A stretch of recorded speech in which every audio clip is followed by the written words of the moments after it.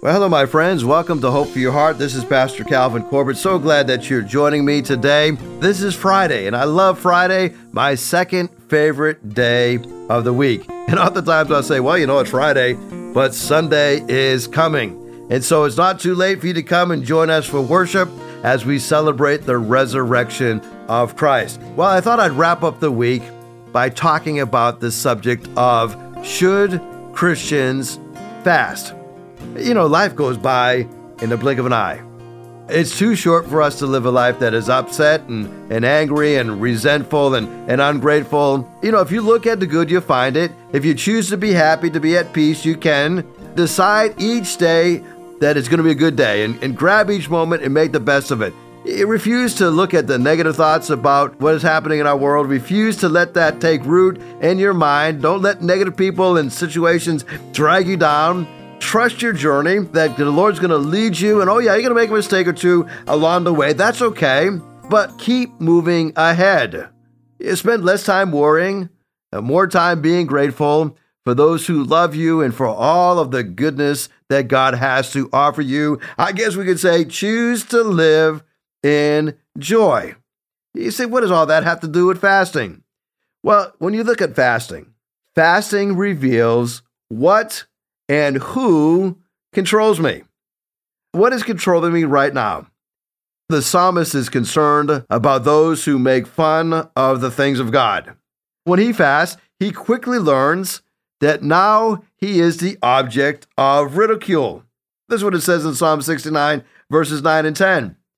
Passion for your house has consumed me, and the insults of those who insult you have befallen on me. When I weep and fast, they scoff at me. Now let's look at that a little closer, right? Here, the psalmist is fasting, he's weeping, and he's discovering that by doing that, he has regained a passion for the house of the Lord. It is consuming him. But because he is so intentional about this being consumed, that he's being made fun of. He says, the insults of those who have insulted you are now falling on me. They scoff at me. So let me ask you, are you worried about what others think about you? I read about a man who, after 25 years working for the same company, complained to his boss that he felt neglected. He says, I've got 25 years of experience, and I'm still doing the same job for the same pay. The boss replied, you don't have 25 years of experience. You have had the same experience for 25 years. Maybe you feel stuck in your relationship with the Lord. Maybe you feel like you've become complacent. It's time to get out of that complacency. In Isaiah 58, we discover that Isaiah notices that there's something about fasting, but fasting can oftentimes be wrongly motivating. You see, fasting doesn't get through to God if it doesn't change my heart and my actions. Isaiah 58, it says, your fasting ends in quarreling and in strife and in striking each other with wicked fists.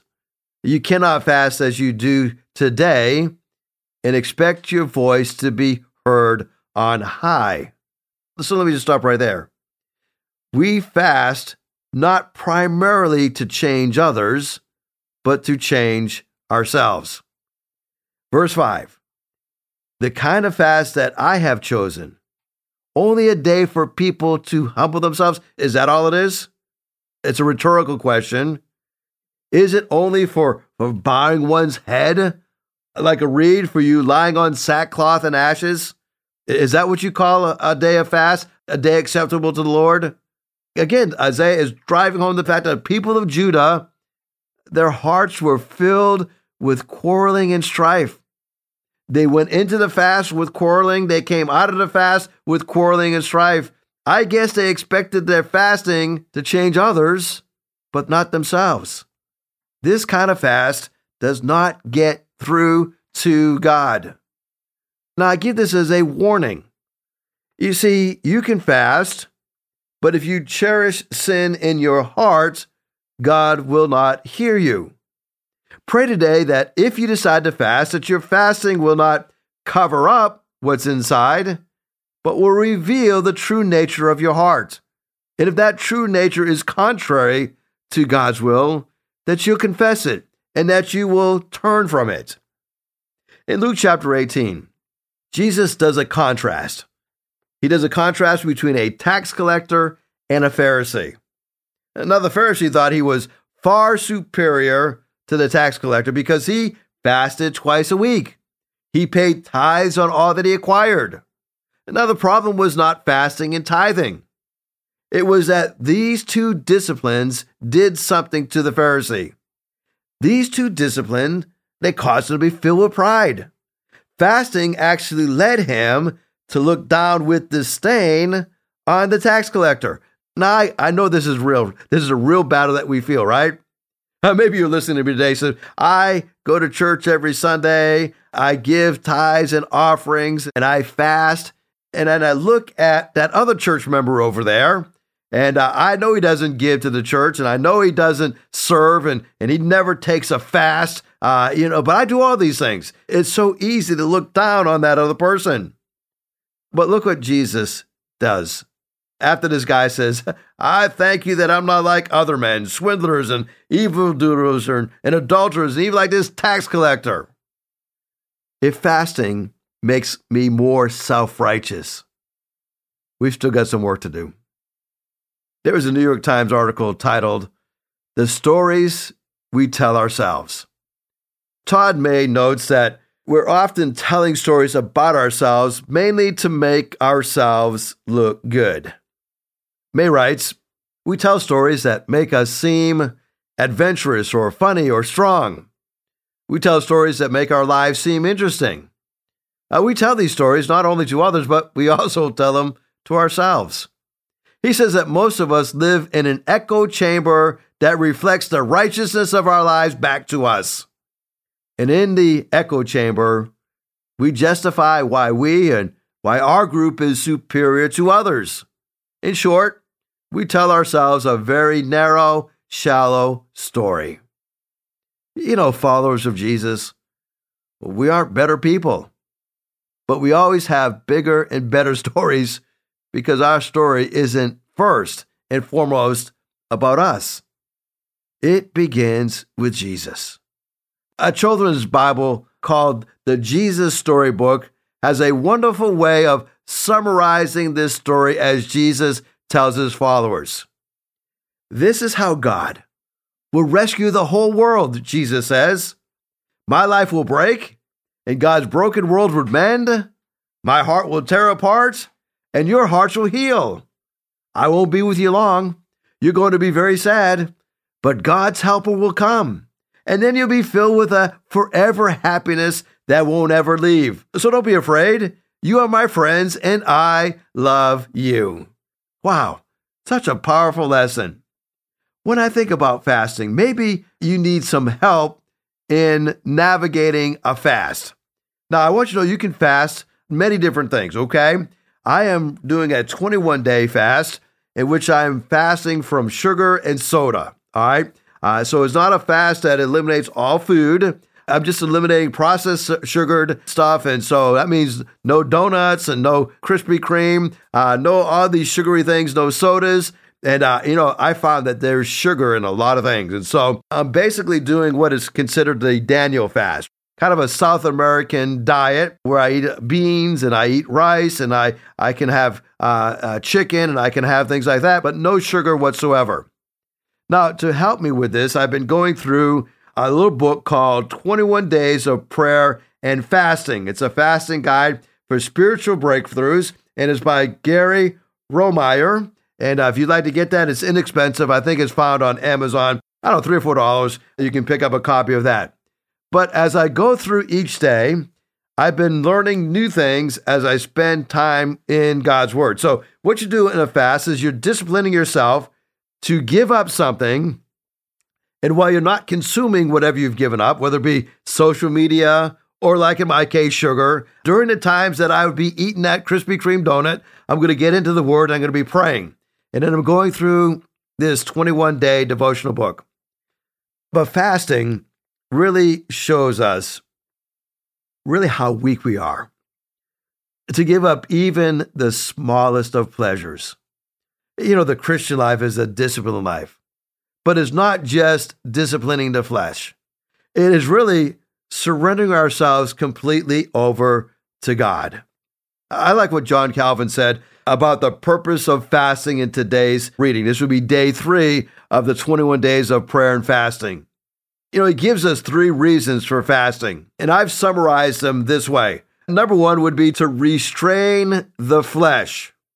The flesh will lead you. Have you ever noticed these cravings that you have? Now, the first 4 or 5 days that I went without sugar, I felt drained. I guess I was having a sugar withdrawal. I felt totally drained, totally exhausted for the first 4 or 5 days. Now that I'm past that 4 or 5 day mark, I no longer feel that sugar down, right? So by fasting, I'm restraining my flesh. I'm saying, I know my flesh so wants to have a sugary snack right now, but I'm not giving into it. I'm going to be led by the Spirit and not the flesh. There's a second thing that fasting does for us. It prepares us to hear from God. When I think about this subject of being ready to hear from God, I think sometimes we are so bloated and we are so full that instead of hearing from God, we go to church and we fall asleep, right? You may not close your eyes and sleep, but you've checked out, right? Because you're really not prepared to hear from God. So fasting is a time where we are saying, okay, Lord, I'm ready to hear from you.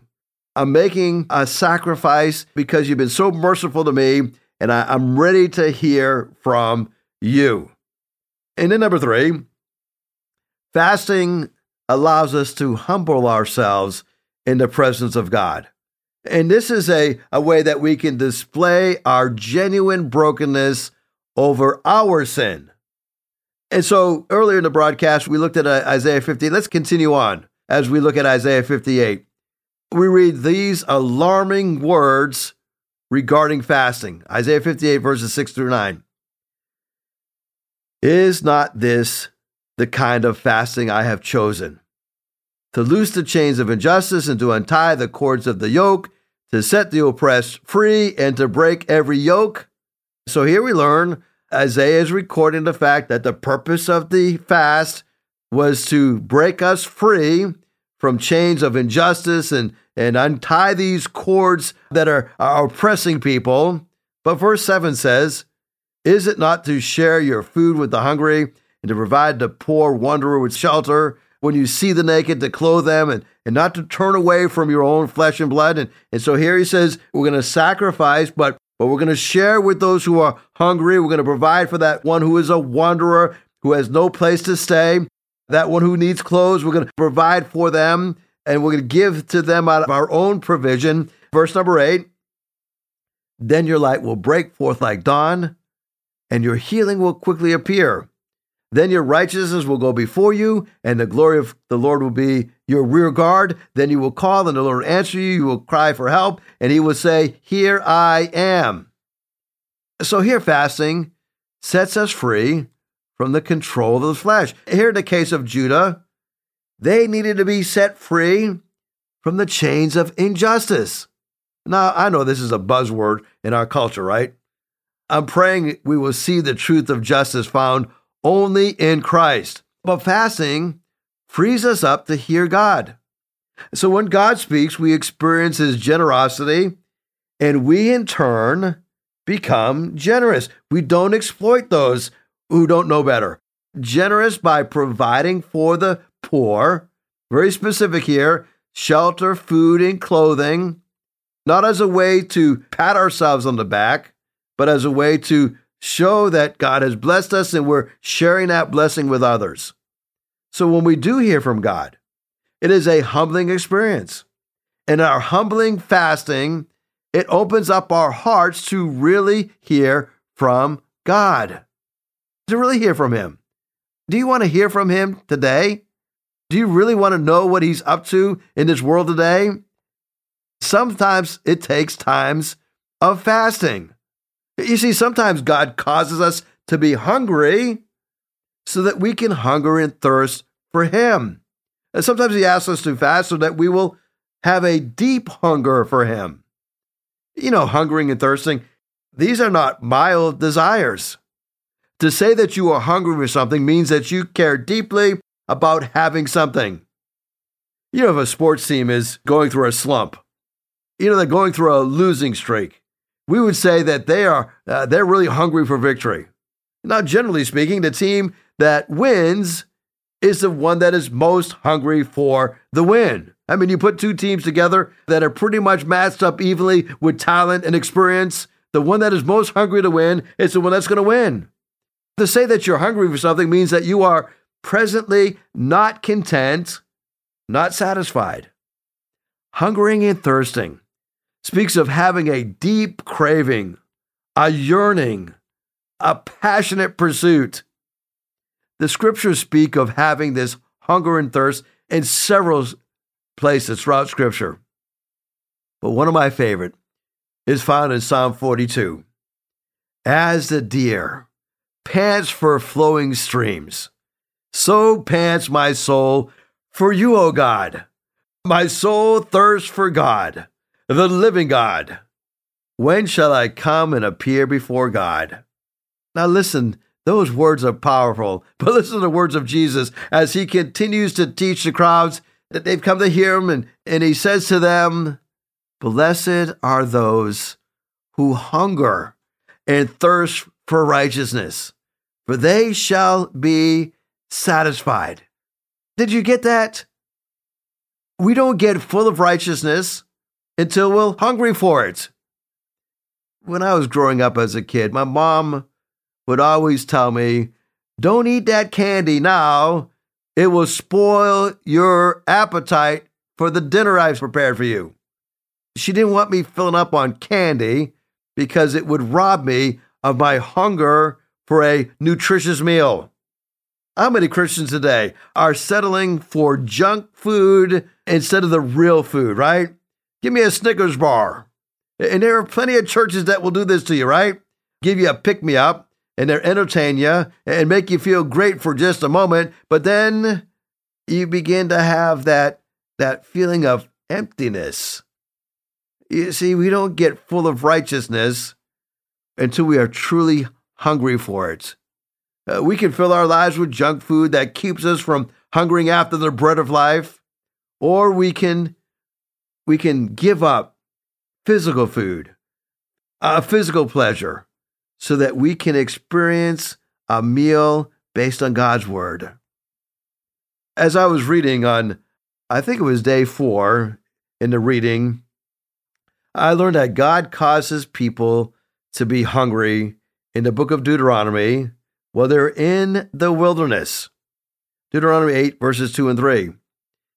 And now He did this so that they would turn to Him, not just for food to fill their stomach, but for food that fills their soul as well. Sometimes God will allow us to experience physical hunger so that we will seek after spiritual nutrition as well.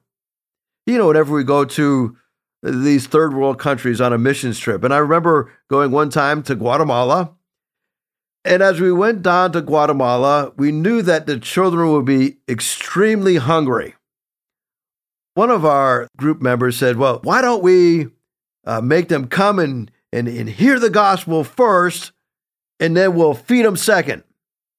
And the missionary says, now listen, guys, I don't mean to be disrespectful, but when these little children come to us and they're coming to hear the gospel, they're gonna receive the gospel. But I think we should feed them first. And he says, all of you don't understand this because you have probably never felt the level of hunger that these children are feeling. But can you imagine what they would be experiencing as they're listening to us and they are about to starve to death? All they can focus on how hungry they are. They will tolerate the message because they are so hungry to get something to eat, but they're not really listening to the message because their stomachs are not full. And so he said, why don't we feed the children first and tell them after we've had lunch, we're going to gather together and have a service. You know, those children were much more receptive after they had some food in their belly. As we think about hungering and thirsting for righteousness, there is a benefit to fasting that we learned in our continued study of Isaiah 58, verses 9 through 11. Then you will call, and the Lord will answer you. You will cry for help, but he will say, here am I. If you do away with the yoke of oppression, with the pointing of the finger and the malicious talk, and if you spend yourselves on behalf of the hungry and satisfy the needs of the oppressed, then your light will shine in darkness, and your night will become like the noonday. The Lord will guide you always. He will satisfy your needs in a sun-scorched land, and he will strengthen your frame.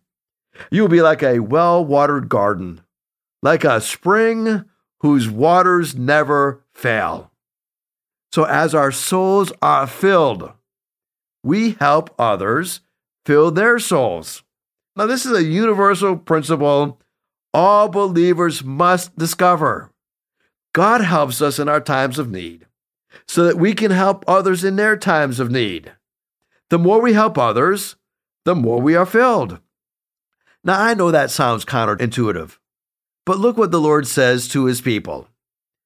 If you do away with the yoke of the oppressor, with the pointing finger and the malicious talk, if you spend yourselves on behalf of the hungry, your light will rise in darkness. The Lord will guide you always, satisfy your needs, strengthen your frame. He will never fail. Don't you love that? The more we reach out to help others, the more God reaches out to help us. It is just the way he operates. Oh, my friend, as we look at this subject of fasting on an even deeper level, I want you to know that sometimes God causes us to be hungry so that we can hunger and thirst after him. I want you to know that God wants to use times of fasting to encourage you to a deeper level and a deeper relationship with him. You know, sometimes we fast for other reasons too. You know, right now I'm fasting so that we will see people come to a saving knowledge of faith. As I'm recording this broadcast, we're about halfway through Ramadan, which is a 30-day fast for those of the Islamic faith. I'm writing today as I pray for the revelation of Jesus to all those who are incarcerated, not only physically incarcerated, but incarcerated by sin. We've got one last look at Isaiah 58. And as we continue to look, we see there are benefits of fasting. Fasting ensures that the Lord will guide us. Verse number 11, the Lord will guide you always. Fasting shows that the Lord will provide for us. He will satisfy your needs in a sun-scorched land. Fasting also provides a time of rebuilding and restoring. Isaiah 58:12 says that your people will rebuild the ancient ruins. They're going to rise up on the age-old foundations. You will be called the repairer of broken walls, the restorer of streets with dwellings. We also learned some really important reminders. Fasting is always done in conjunction with obedience. You see, fasting never takes the place of obedience. And here we learn that they were told to keep the Sabbath holy, to avoid idle words. Isaiah tells us to keep your feet from breaking the Sabbath and from doing as you please on a holy day. If you call the Sabbath a delight, the Lord's holy day honorable, and if you honor it by not going your own way and not doing as you please and not speaking idle words, then you will find joy in the Lord. And I will cause you to ride in triumph on the heights of the land and to the feast of the inheritance of your father Jacob. The mouth of the Lord has spoken. Wow, what a powerful, powerful testimony. I have learned in my times of prayer and fasting that the quieter I become, the more I can hear. The more I give over to Christ and break off from the flesh, the more I can hear Him. Well, thank you so much for joining me today. If I can pray for you, please shoot me a text, 252-267-2365. Have a great weekend. I'll see you Monday. If you'd like to hear this broadcast again, you can have a free download at buzzsprout.com/1890557, or you can listen on Amazon, Spotify, Google Podcast, and Apple Podcast. Hickory Ridge Community Church is located at 3320 Battlefield Boulevard South in Chesapeake, Virginia. Sunday service times are 9 a.m. and 10:30 a.m. We'd love for you to join us. For more information, go to hrcc7.org. And remember, no matter what you're going through, in Jesus Christ there is always hope for your heart.